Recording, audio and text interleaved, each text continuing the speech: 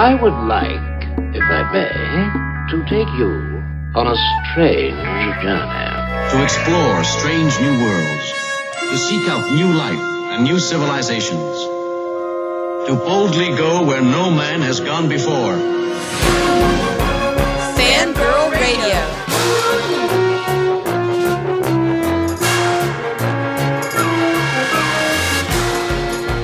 Mothers, lock up your sons. The fangirls are busting out all over. It's Fangirl Radio. Fangirl Radio.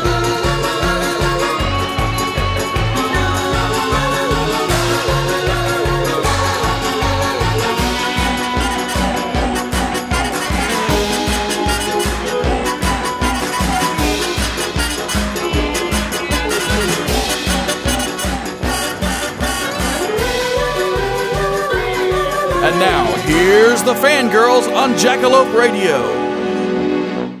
Hey everybody, and welcome to the latest and greatest episode of the Fangirl Radio Show. I'm your host, Jessica Dwyer, and with me as always are my two lovely and talented co-hosts, Mr. Eric Smith. Hello. And Miss Rachel T. Moore, returning. I'm back. And Rachel is back for this very special episode, two-parter actually episode. We made it sound like a very special blossom, just FYI. Thank you. Yeah, I'm just having a flashback to after-school specials in my head. Thank you for that. So this episode, we actually have a very special guest, Mr. Mark Meer, who you may recognize the voice, if not the name. He is the voice of Commander Shepard in Mass Effect. Hello, Mark. Hello. Thank you for having me. We're very happy to have him. As you know, I've been pimping right and left and center the Tiny Plastic Men series on Hulu, and I can't wait. Yes, thank you for that. We are very happy to have you on, mainly because, I mean, you've basically dipped into my dreams of acid-filled craziness of that show. It's just, I love it. Thank you. Well, thank you very much. We aim for acid-filled craziness. So tagline. It is. I don't think you understand. Like, I would wake up in the morning and then I have a text from Jess. Have you seen it yet? I'd go to sleep. There'd be a text. Have you watched it? You can't go to sleep yet. And finally I told her, look, I'll watch it with you if you can get Mark Meer on the show and we'll watch it together. And we started to watch it, and my husband wanders in. He goes, "What are you watching?" He's like, "I don't know how I feel about this." And like 5 episodes later, we're like, "Okay, we got to do other things." He goes, "No," he says, "We have to invite everybody over to watch the show." I am very glad to hear that, and yes, of course, we are available for Americans to view now on Hulu. Tiny Plastic Men has been running for 3 seasons in Canada on a channel called Super Channel, and now all 3 seasons are available to American audiences for the first time. So we're very excited about that, and we're happy to hear that you're enjoying it as well. Well, and I actually introduced Eric to it too, and I think he's in love with October. Oh, good. Good. I expect to see some October cosplay at cons. Oh, that's going to be great. But which October? That's the question. Yes, that's true. That's true. Although to choose from, it's the final episode actually of the ones that we have up on Hulu is one which involves it's called Crisis on Infinite Octobers, an obvious nod to Crisis on Infinite Earths, and it involves many multiple reality versions of October, including the wig, which Wanda.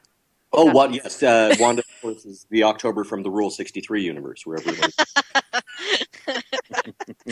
And of course, he ends up falling in love with himself, which spoiler alert. Yeah, and actually, like Wanda showed up in an earlier episode. It was actually our Die Hard episode, where, for those of you who don't know, Tiny Plastic Men is basically set at a toy company, and the main 3 characters are the prototype testers. Who work in the basement and test all the toys. And I believe it was in our 2nd season. The season finale was our salute to Die Hard, and we had a big table hockey tournament at the toy company. And of course, there was an evil team, and they were from a made-up country called Latvania. And basically, we all played different, members of the team. We were sort of like the evil Bizarro versions of ourselves. And the evil Bizarro version of me was me in drag as Wanda. Basically, yeah, as I say, it was sort of a Die Hard tribute, and Crad, one of the main characters, was sort of cast in the Bruce Willis role. Meanwhile, October and Wanda kind of went off and had their own adventure. And ultimately, we brought Wanda back. The way that she disappeared in the episode kind of left things hanging, and then we kind of established that she actually was October from an alternate universe. And there were many other alternate universe versions of October. There was the Golden Age version, which was sort of from a steampunk universe. And he, of course, like Golden Age Superman, he had white hair at his temples. And various other ones. There was a robot one. There was one from the universe where everyone is an ape, and so on and so forth. So, speaking of the ape one, I had to ask, were you in the costume in the ape testing episode? No, in the ape testing episode, that was actually Amy Shostak, who plays one of the video game testers, Rebecca. And, oh my God! She was actually in the costume when we pitched that one to the network. Initially, they shot it down because they were just like, "Oh, it's going to be far too expensive and dangerous to use a real orangutan." We never intended to. We always intended to be someone in a suit, just so you know. You're going to train it to have sign language and the rest of it. And blow your budget that way. You expected us to find a real orangutan that spoke sign language and was able to, pull off all these stunts and stuff. Like, no. We always intended it to be a person in a suit. And that really fits more with our low budget sensibilities. That's the kind of show that it is. Yeah, we are a microscopically budgeted Canadian comedy show. So what production values we do manage to squeeze out of it, trust me, we either got somebody to work for free or we just made it work on a shoestring. Well, it seems like it might not be like horribly difficult to get people to pitch in, though, because from watching the show, I think it comes through that there's a lot of joy in making it, that you guys are having a great time and that you like each other. Yeah, I should mention, nobody worked for free on this, but a lot of the, say, more complex costumes and props and things that you might see in the show are actually from my personal collection. So I own that orangutan costume and the Cthulhu costume, which you may have seen show up a couple of times. And for example, in the vampire episode, I was wearing my own teeth and contacts and stuff like that. So that tends to stretch the production dollars a little further. Well, and that was one of the questions I was going to have, was how much of that is actually your stuff, and how do you, the makeup quality is really good for, it's a low budget show, but at the same time, you do really good stuff here. Oh, well, thank you. We do have excellent makeup artists that work on the show. But as I say, a lot of those silicone masks are, again, my personal possessions, and they're made by a company called Composite Effects. That's out of Baton Rouge, Louisiana. And, I'm a big fan of their stuff. I own many of their pieces. And they actually made a custom Vorcha mask for me, which I'll be wearing at DragonCon this year. I debuted it at the Edmonton Expo this year, but I'll be taking it down to DragonCon. And, as I say, a lot of these things are things that I own already. And as one of the creators of the show, of course, I'm willing to bring my things in. So, Rachel, I think you were right. It was an excuse for him to just dress up. Yeah. I said if it were me, I'd look at, because for the listeners, one of the great parts of the show is the format, that there are these opportunities for sketches throughout the show that work in pretty naturally. And I was saying, I would think that as a creator, it would be like, oh, I have this costume. How can I make sure that I use it? Because it's awesome. Like the Cthulhu costume. Yeah, on occasion there are, I think in the, my friend Tony Binns was actually the one that wrote the Cthulhu's serial. But I think originally the script just called for it to be like a cultist or, some kind of Cthulhu priest. And I, of course, went, I have a Cthulhu costume. Why don't we just have Cthulhu? That's awesome. Yeah. So, and a lot of the props that you see behind October in the show, like we each sort of decorate our own areas. The art department's really good about allowing us to, personalize our own spaces. And so a lot of the collectibles that you'll see on October shelves and things like that, they're all mine. They're all from my house. So tell us where Danger Car came from then. Danger Car, let's see, I think Chris Craddock wrote that episode. And it is a car that we have, and I believe between seasons it lives in a glass case in the producer's office. So it's a car that is very dangerous. It has things like electroshock action and a knife that just pops out of the side while you're holding. Ammonia gas. Yes, ammonia cloud, which is guaranteed to blind you, and sister killing action. It also fits. So yeah, all of the toys that Gottfried Brothers toys, the company in the show, all of the toys that Gottfried Brothers makes are usually in some way dangerous or possibly blasphemous or generally something that you wouldn't want a child to actually be playing with. The best kind of toys. Exactly, yeah. The kind you had in the 80s. Sorry? The kind you had in the 80s. Yes, exactly. Yeah, lawn darts. Anyone remember lawn darts? That used to be absolutely. Yep. Just sharp pieces of metal that you throw, as you do. Yeah. So, how did you get into acting and improv? And did SCTV kind of like mold that for you at all on television? On television, yeah. SCTV most definitely was a huge influence on me, and it actually was shot here in Edmonton, a couple of seasons of it, and our second season was actually filmed in the facilities that they used. Oh, wow. Although our third season wasn't, we've basically had a new location every season, and we've kind of written that into a show as a joke about the fact that the building always seems to be changing and they're always remodeling, just the layout. Yeah, by necessity, we've had to move from location to location, but we've kind of tried to include that as an in-joke in the show. That's funny. So, and I was going to mention that SCTV, as I say, was hugely influential, and I ended up becoming friends with and working with on multiple occasions Joe Flaherty, who, of course, Count Floyd, yes, and Guy Caballero, and tons of other awesome characters. And Joe, every now and then, Joe will come up to Edmonton and do a show with us. I've gone down to LA and worked with him at Second City when he did an improv soap opera down there. And so it's really cool to eventually get to meet people that you greatly admired as you were growing up. That is awesome. I Count Floyd was always one of my favorites from that show, and I watched it when I was like 4, which is crazy. So one thing I wanted to ask you, because I grew up watching a lot of syndicated television that came from Canada in the late 80s and the early 90s. Degrassi was one, but the ones like for me were things like Dracula the series and Forever Night. Forever Night, I remember that one, yeah. And they're all, like Nigel Bennett, I think, still is a big presence over there, and Garrett Wynn Davies. Did you watch those shows growing up too? I'm just curious if Canadian kids watched these as well, or was it just stuff that they sent over here? Oh, well, nerdy Canadian kids who are into vampires for sure watch those things.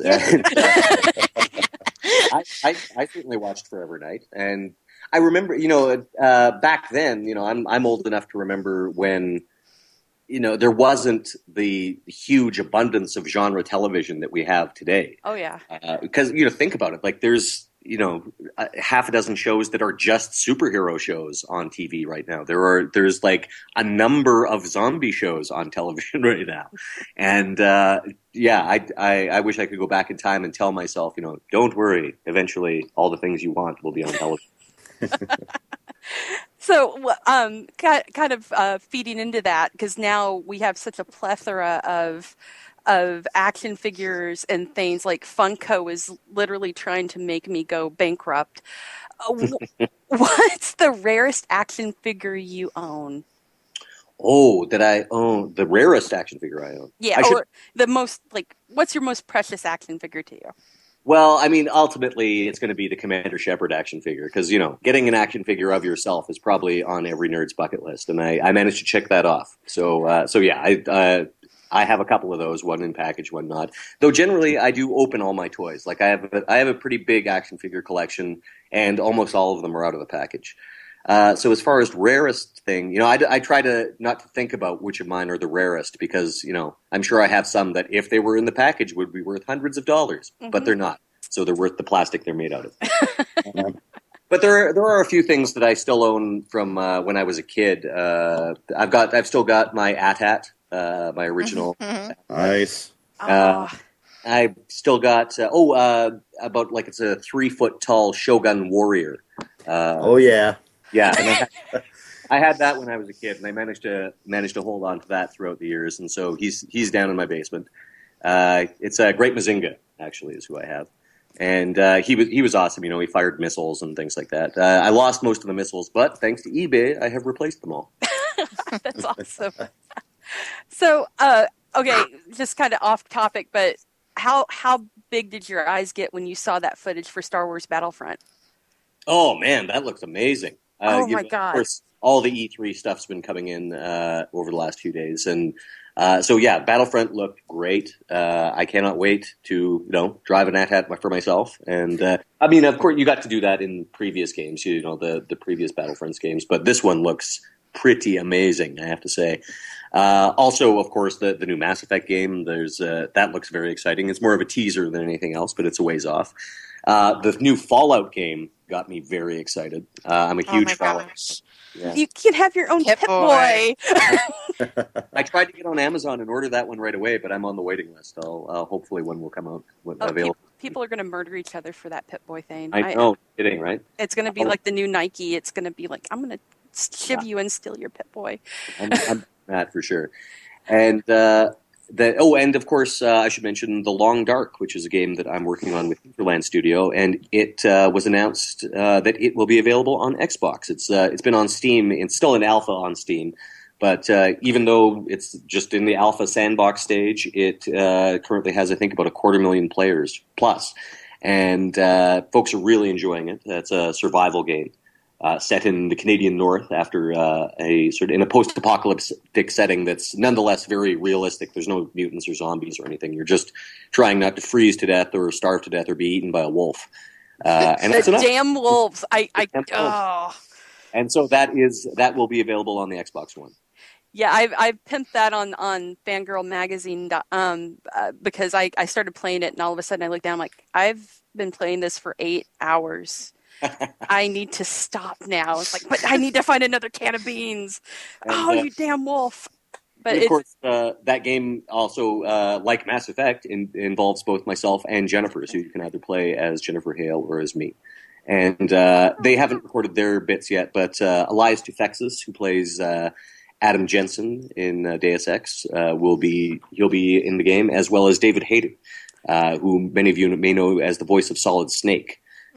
From the Metal Gear Solid games, and also, of course, a great screenwriter. He did the Watchmen screenplay and X2, I believe. And so yeah, looking forward to working with all of them. And of course, we're all Canadian, so it's a very, very Canadian game. In fact, some people have described it as player versus Canada. So my husband's already asked this of me to ask you. Are you coming back for Mass Effect Andromeda? Well, I couldn't possibly say at this point. I could not possibly say. I think BioWare has gone on record many times as saying that the Mass Effect trilogy was the end of Shepard's story, Commander Shepard's story. But, I do play quite a few aliens in the Mass Effect trilogy, so here's hoping. We'll see. I was like, I'll ask, but I'm sure he can't tell you at this point. I'm sure if you guys want to start the online petitions now, please go ahead. We will do that. We are no. But as I say, I'm just going to start rumors. I've worked on all the BioWare games. I'm hoping to get some work on this one, obviously. And I as recently as Inquisition, I've worked with BioWare. So they clearly have my number. And if there's any Vorcha required or anything else, I'm sure they'll let me know. So I kind of want to. I've got so many questions for you, but I'm trying to keep them. But I'm like shotgunning all of this at you. But going back to Tiny Plastic Men really quickly, I wanted to ask because of this. How the format of the show is, when you go into it, do you have the idea of the sketches already in between that you want to do, or do you put them all in a file to pull out later thinking, okay, this will work for this? No, generally we write the sketches to go with the script, and we sort of take turn. We break the season together, and we break the episodes individually together, like figuring out their beat sheets and whatnot. But then each of us is sort of assigned a certain number of scripts per season, and we take them away, we write them, and then we bring them back to the group. Chris Craddock is our head writer, who plays Crad on the show. And so it's him, myself, and Matt Alden. We're the co-creators of the series, and we write it together. So when we bring our finished scripts back, the other guys might take a pass at it, or one of them might go, I've got an idea for a sketch that would fit nicely here. And then we might write that sketch together, or, for example, like say on one of Chris's scripts, he might ask me to write a sketch that fits in, that slots in a certain area, and I'd write that and get it back to him. And so it's a fairly collaborative process. And then we also usually, once we've gone through a few drafts, we'll get together, do an episode read, and then some jokes will just come up during the read. Like we'll think of new things that we come up with through improvisation that we might end up putting into the script. And to a certain extent, there's even some improv on the set as well, because we've got the writers there on set all the time. We're usually able to approve any changes, or if we come up with an idea that hadn't occurred to us before, it's easy to put it into the script. Gotcha. And kind of moving to the improv part of it, I just have to ask, after 53 hours of no sleep, where does your brain go at that point? Well, usually I think you're referring to the marathon improv shows that I do. Yes. We do them around the world. We started them here in Edmonton. It was a company called Dynasty, and we do a weekly live improvised soap opera with a continuing narrative, and usually it's like in period costumes and things like that, so people come back week to week to see how the story progresses. And a few years ago, well, I guess about 20-odd years ago, we started doing a thing called the Improvathon, or the Soapathon, which kicked off our season and was a 50-hour plus long show that many of the actors did without sleeping. And I was the very first one to go all the way through without sleeping. And it's a really fun thing to do. It's for the performers and for the audience. And we do have some audience members that stick for the whole thing. So subsequently, we've had guests come in from around the world, and some of those guests, like our friends from the United Kingdom, they basically took it back to London and they started one there. And I think I've attended all of the London 50-hour ones. I just did one a couple of weeks ago, actually, and it's a really fun thing to do. So by the end of it, if you do the whole thing, you're probably going to be up for longer than 50 hours, because that's just the performance time. So you're looking at about 60 plus hours. And the first few times that you do it, it is like dropping acid or going crazy. Like you'll hallucinate, you'll have paranoia, you'll have strange spatial problems, things like that. And the more that you do it, the more that sort of stuff falls away. I've done it. Let's see, the one that I just did in London was my 27th time all the way through. Oh, wow. And, various ones in England and in Canada. And, you still get tired, but you don't go around the bend like you used to. And in some ways, I miss it, because it sort of added to that sort of vision quest aspect of the whole show. So in some ways, I miss the hallucinations. Wow. So speaking of delirium, mm-hmm. How did you discover the works of H.P. Lovecraft? Well, I've been a nerd a long time. I guess I first came to Call of Cthulhu through Dungeons and Dragons, and playing and reading the Call of Cthulhu rule books is what got me to actually read the original source material. It was through general nerdery is how I came to H.P. Lovecraft. And subsequently, I've had my, I always had at least a low-key interest in H.P. Lovecraft, because, of course, he's like hugely influential to modern horror writers, and I like horror. But more recently, I had my interest in him reignited because I started doing this Cthulhu LARP over in England with a lot of the guys that do the 50-hour show over there. And they do a private one. It's not open to the general public. It's just sort of created, by a group of friends for their other friends. And it's like being in an improvised horror movie. It's they spend months building the props for it. There's huge set pieces. There's amazing places, locations. The guys that I know, they're friends with a lot of people who operate historical sites and museums and things like that. So we've got to play on any number of awesome locations. And again, just completely separated from the general public. So there's a real sense of immersion there and period. And they go to the trouble of, the place you're staying might have a period radio in the corner that they can broadcast through, and they can broadcast like show done, but also like clues, and eventually something supernatural starts happening with the radio, and it's really, really quite an amazing thing. Do they film them, or is it just to go over there and do? And I think there have been some, occasionally, because it is still like an RPG, so you've got judges in the corner and things like that, usually wearing like a hat and trench coat, like you're supposed to ignore them, they're not there. But and so occasionally they'll film little bits. But for the most part, no, it's just a very special experience that's created just for you. Oh my God, that's awesome. Yeah. It's amazing. Like a murder mystery, but with you're in character for maybe the entire weekend, and it's also based on H.P. Lovecraft. So, rather than running around in the woods with like a rubber sword and hobbit feet on, you're, in a nice country house wearing a 3-piece suit, and maybe you'll be issued a blank gun. But because it's Lovecraft, the only thing that your gun will affect is the other players. That is freaking amazing. Yeah, it's as I say, it's one of my favorite things to do. So yeah, that's really in recent years that's really sparked my my H.P. Lovecraft love. Wow. Oh, go ahead, Eric. I think you're. Well, I was just going to say you could do that without any sleep, and it will increase the insanity. Exactly. Which, yeah. of course, is always a factor. This is true. Yeah, but sadly, I've conditioned my body so that I can stay up for 60 or 70 hours without going insane. So, what is your favorite Lovecraft adaptation, film-wise, that you've ever seen? I really enjoyed the stuff that the H.P. Lovecraft Society has put out, like the actual 1920s style Call of Cthulhu, like they did it as a silent film. Yeah, it's fantastic. It's really, really quite impressive. And done using the technology that existed in the year that the story was written. And I think they also did Whisper in the Darkness, which is another great one. And they kind of extrapolated from that when they added on a big action sequence in the end that has like a stop motion Migo or Migo, however you choose to pronounce it. And so there have been some really cool things done there. Also, the same friends that I have mentioned, they do films of their own. They don't film the games, but they do make Lovecraft-inspired films.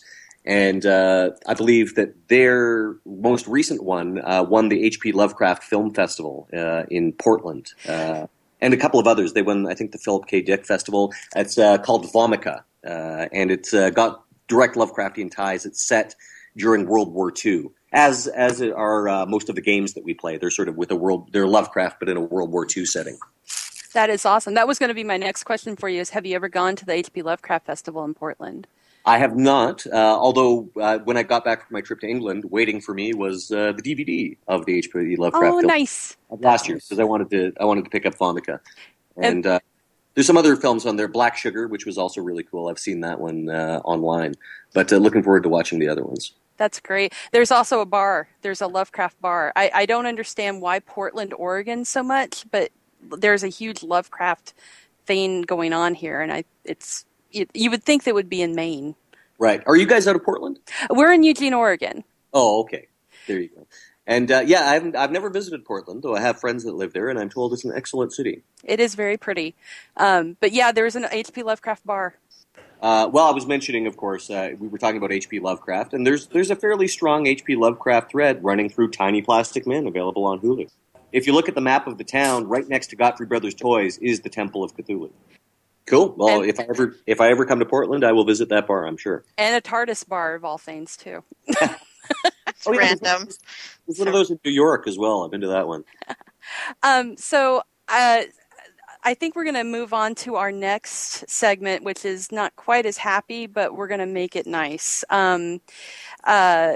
We lost one of the greats of horror, as we've been talking about horror. It's a good segue into this. Last week, in the form of Sir Christopher Lee.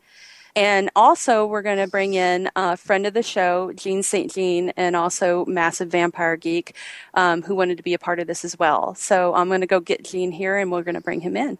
We are coming together tonight to discuss our love of Sir Christopher Lee and how his work has affected us, our favorite things that he has done. And I'm just going to start it off because I know, Gene, you like me are a huge Hammer horror nut. And what are some of your memories of Christopher Lee's work and some of your favorite things that he has done? Well, I read the original Dracula when I was probably maybe 8 or 9 years old, and before that, like maybe when I was 5 or 6 is when I first seen like Bela as Dracula. And I never really liked vampires then because there was no fangs, there was none of the things that really kind of delineate it until I had seen one of the brutally cut up versions of some of Christopher Lee's Dracula movies in the 70s when I was 10 or 12 at the time. And before that, I loved the Dracula book, but Bela didn't do it because he had no fangs. I always thought he was kind of lame. And then I saw Christopher Lee, and he had the red eyes and the fangs. And one of the movies, he even has the mustache, which old Dracula has in the original book. And I was like, wow, this is what Dracula is. And that's what initially sucked me in. And then from there, and there's all sorts of other oddball stuff, like he had done Rasputin the Mad Monk. And I love his version of Jekyll and Hyde, I, Monster. Oh, yeah. And just... you name it, he's done it. Sherlock Holmes. I even have a audiobook version of The Exorcist with him as the narrator. What? Wow. Yeah, What? it's chilling. I was listening to it one night in the studio, and my studio is kind of the second floor over my garage, and there's trees that have these walnuts. And between walnuts and squirrels and raccoons running on the roof, there's, in the initial infestation of the demon in the story, the mother hears rats, what she thinks are rats in the attic. So I'm listening to that part with his voice, and I'm hearing stuff running around on the roof of the studio. And I knew what it was, but it still just creeped me out all the same. So those are kind of the high points. And then one of the things that always sticks in my mind, probably the low point of his career, was Howling 2 or Howling 3. Oh, God, the Howling 2. Your sister's a werewolf.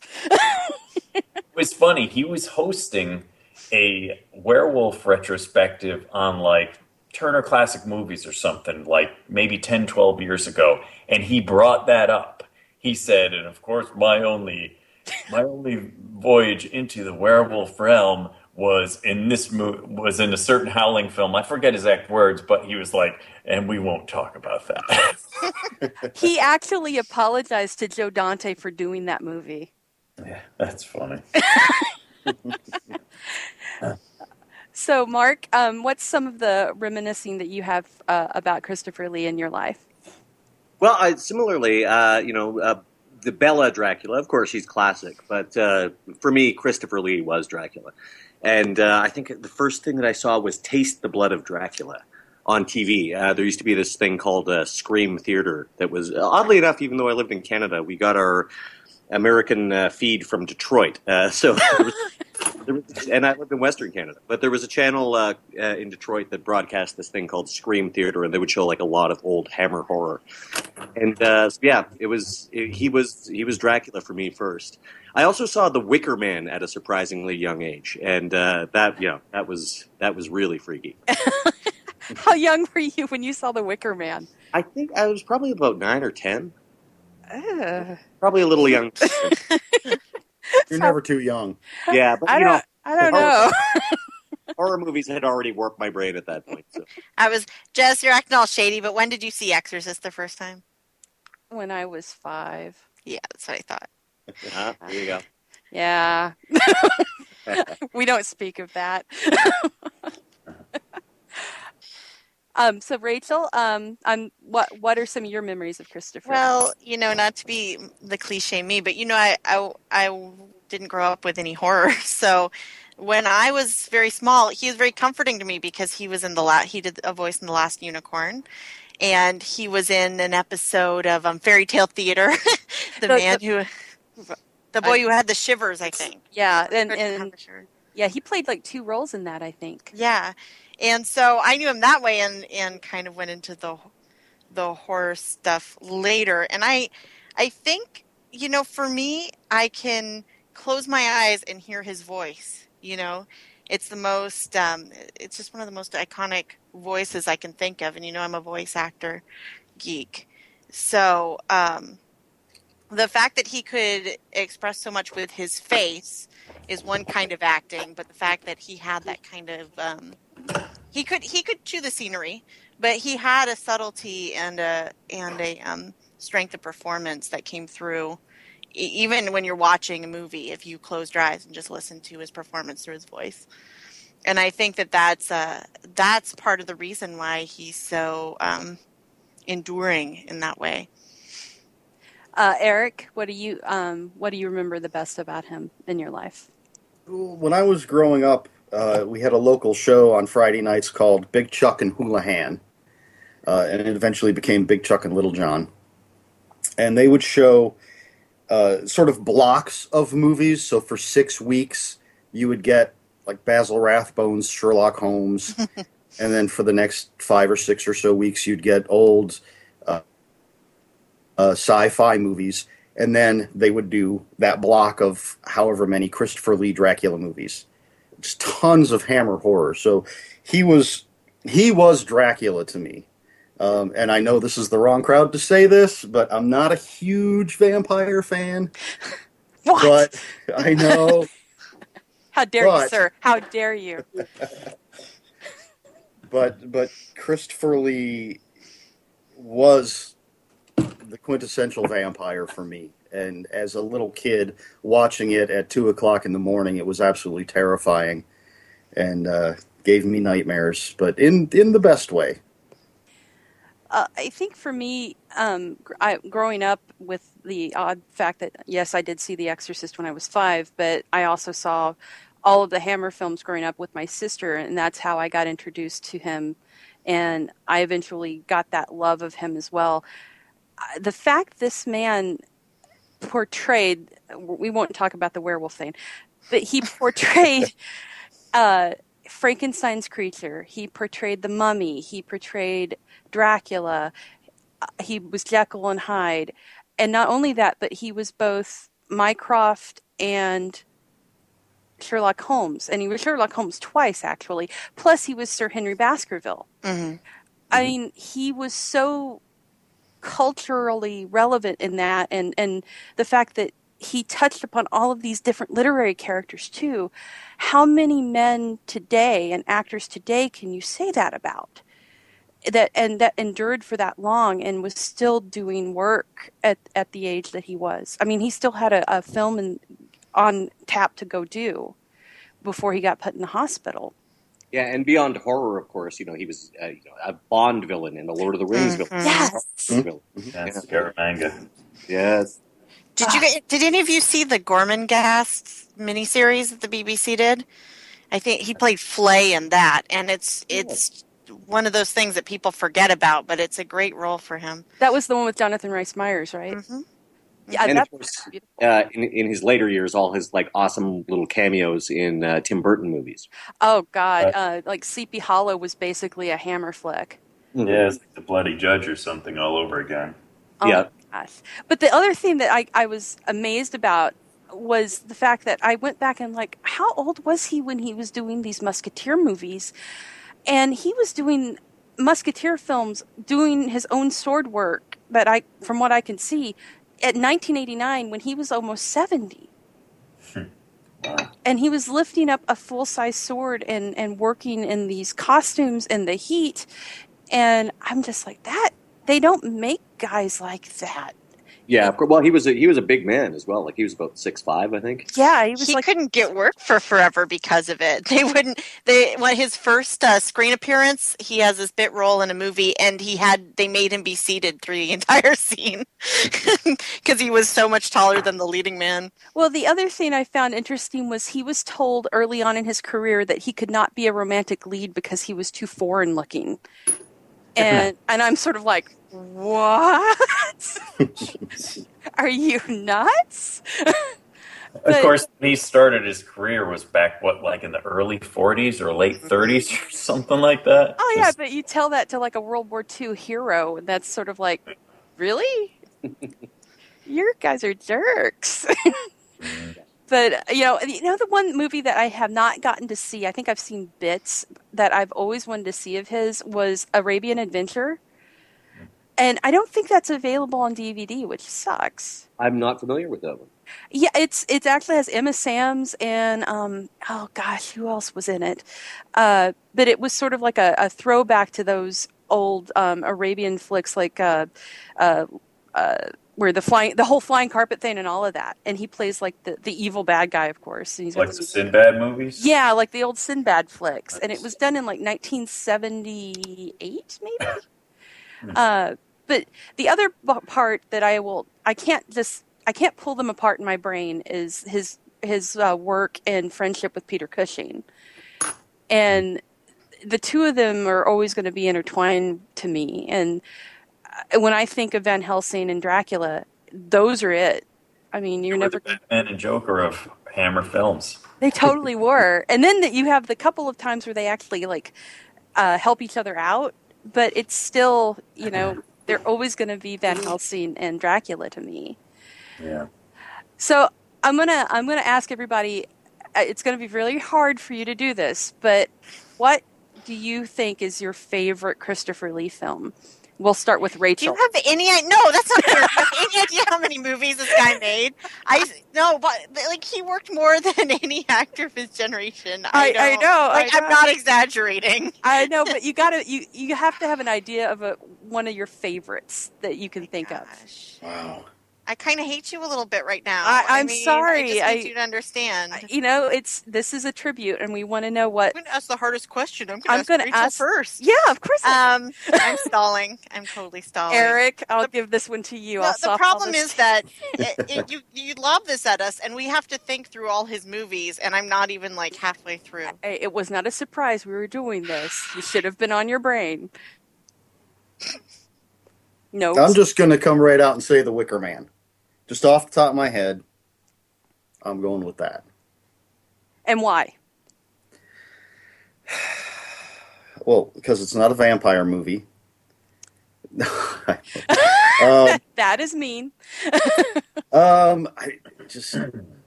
love his performance in it, and it's one of those films that's stuck with me for a long, long time. And it's not a crappy Star Wars movie. Wow. Because Count Dooku is great, but come on. You've got to admit that even in the worst crap that he was in, because he was in like Police Academy Mission to Moscow, for God's sake. Just going to throw that out there. That no matter how bad the film, he raised it up. He brought like a royalty to his part, no matter what it was. Right, because no matter how crappy it was, you'd be like, Christopher Lee. Yeah, exactly. You still have that. You know what? I think that I'm going to like step out on a limb and say that my favorite would be his portrayal of Terry Pratchett's death in the Discworld miniseries, because I think when I first read Discworld, I already heard it in Christopher Lee's voice, and so when they got him to do the voice, that was everything to me. So I'm going to have to say that. Aw. Okay, Gene, I'm going to give it to you.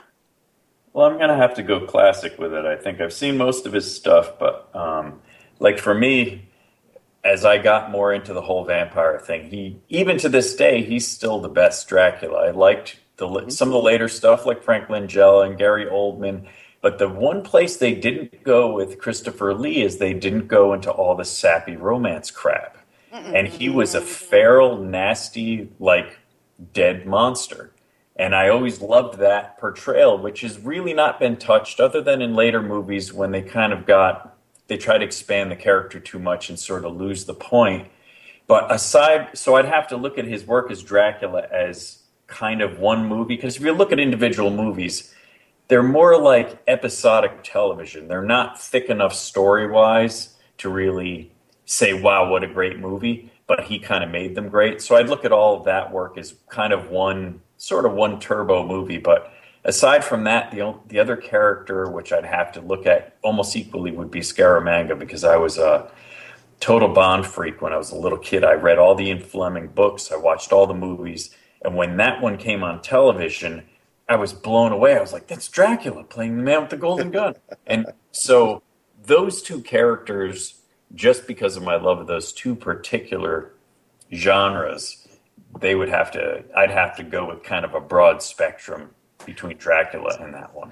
Well, I'm kind of flipping back to the literary part of his career. The fact that he was like cousins to Ian Fleming in real life, and he met J.R.R. Tolkien. Yeah.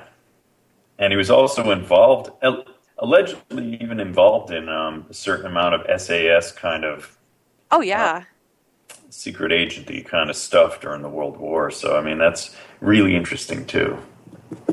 So, Mark, I'm gonna hand it over to you. What's your favorite Christopher Lee Well, I was going to say The Wicker Man, but that's been picked now. Oh, no. Yeah, but I'm thinking of piggybacking on Gene's answer, so... Gene's answer was pretty good. He got I cheated, though. He sort of cheated. All right. Well, I loved him as Saruman. And, of course, I love the extended editions where we get to see, like, his death scene and... his final moments as Saruman. As in the theatrical release, Saruman just kind of disappears. It's like, oh, he was mad that everything flooded, and then he left. But I guess for my favorite, I would probably pick the first one that I saw him in, which was Taste the Blood of Dracula. It's a great vampire movie. I believe it's before they started moving into the modern era Dracula ones in Hammer horror. I always liked the period ones. Yes. The period ones were so pretty. I think I'm going to go a little different here, and I'm going to go with an Amicus film, and that is The House That Dripped Blood. I was a sucker for... I mean, the Dracula stuff to me is a given and as a fan, but I just loved when he did these Amicus films, and they did these great little short pieces within them, and this one was just so good. Between his with the I believe this is the witch mother that he ends up getting burned to death as effigy in the doll, and then you had Peter Cushing in there as well with the whole waxwork bit, and then of course John Pertwee as a vampire, which is sort of amazing. But I loved the Amicus work that he did, and this had Ingrid Pitt as well, and it was sort of like a meeting of all the great actors at the time, and they were all done by Robert Bloch. And they were all so good. But you're right, it's a horrible question because it's so hard to pick. You're basically a bad person for asking it. I am a bad person for asking it. There's no bad answer, really. Yeah. It's true. They unless maybe Howling 2, your sister is the werewolf, and even then Christopher Lee would agree with you. Yes, I should not have done that movie. Okay, everybody. So we're kind of getting towards the end, and I just wanted to give each of you a chance to do your final thoughts on Sir Christopher Lee. So, Mark, we'll start with you. The finest of villains, the best bad guy. He, as you said, always elevated even perhaps somewhat borderline movies that he was in. And he is the consummate villain.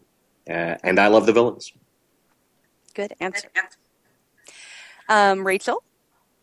Oh, poetry. Every time I get sad, my husband looks at me and says, "What is already dead can never die." So, I think he left an enduring legacy, and my thoughts and prayers are with his family while they mourn the even deeper loss of him in their life. So, true. Eric? Well, he made me like Dracula. That's a true answer for somebody that doesn't normally like vampires. That's a good one. And Gene? Well, I would say it's going to be a challenge for anyone who, in the foreseeable future, who actually takes a crack at refilming the Tolkien material without someone of his caliber as one of the great wizards. True. So I think my response to his loss still remains is what I said, which was, rest in peace, but rise a legend. And you will never replace Christopher Lee in the minds and hearts of his fans, but he will live on forever in his work. And it was a shock to hear that he had passed because he's so indelibly in your head, Dracula, and you cannot kill Dracula. He's an immortal creature in so many ways, not just as Dracula, but as Saruman. And it doesn't make sense, but he was just a guy and a man, but he's going to be a legend forever.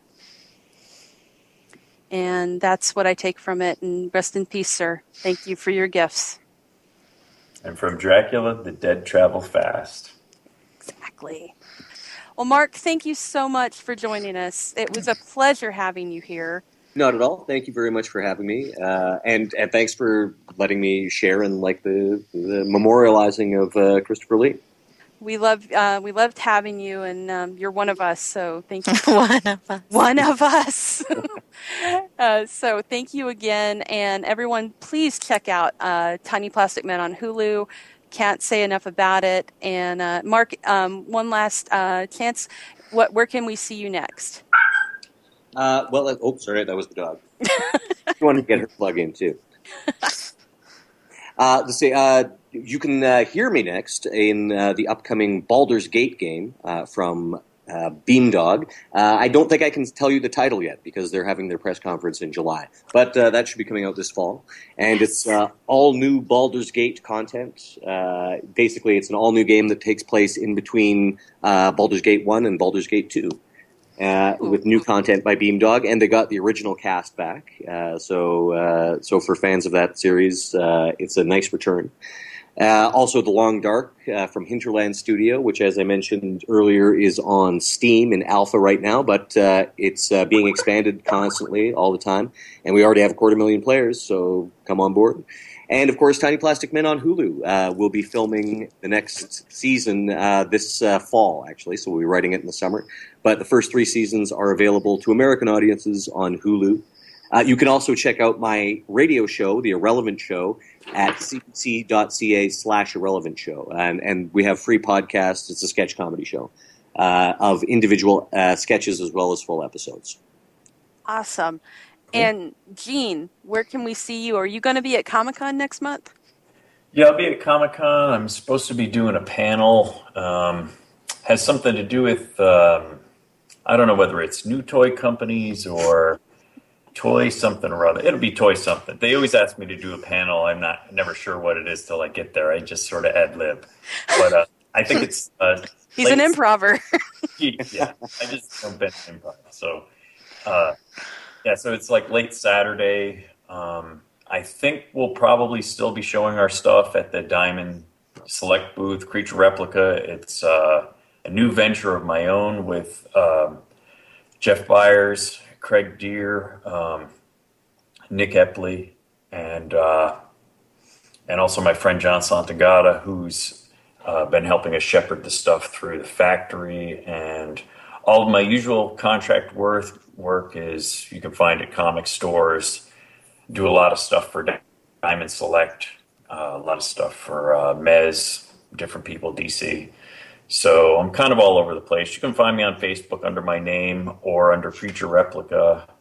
You look up my name, all you're going to find is churches or me. So you got a 50-50 chance. And his toy line, Creature Replica, we had them, he and Jeff on the show previously, is the cryptozoology line that he does with Bigfoot, the Yeti, and the Horror Hound. Yeah, that's you. I was just looking at that online today. That's amazing. I'm loving the Yeti. Awesome. And, yeah, he's kind of my fave too. And the zombie version of Horror Hound is awesome too. I got to get that guy.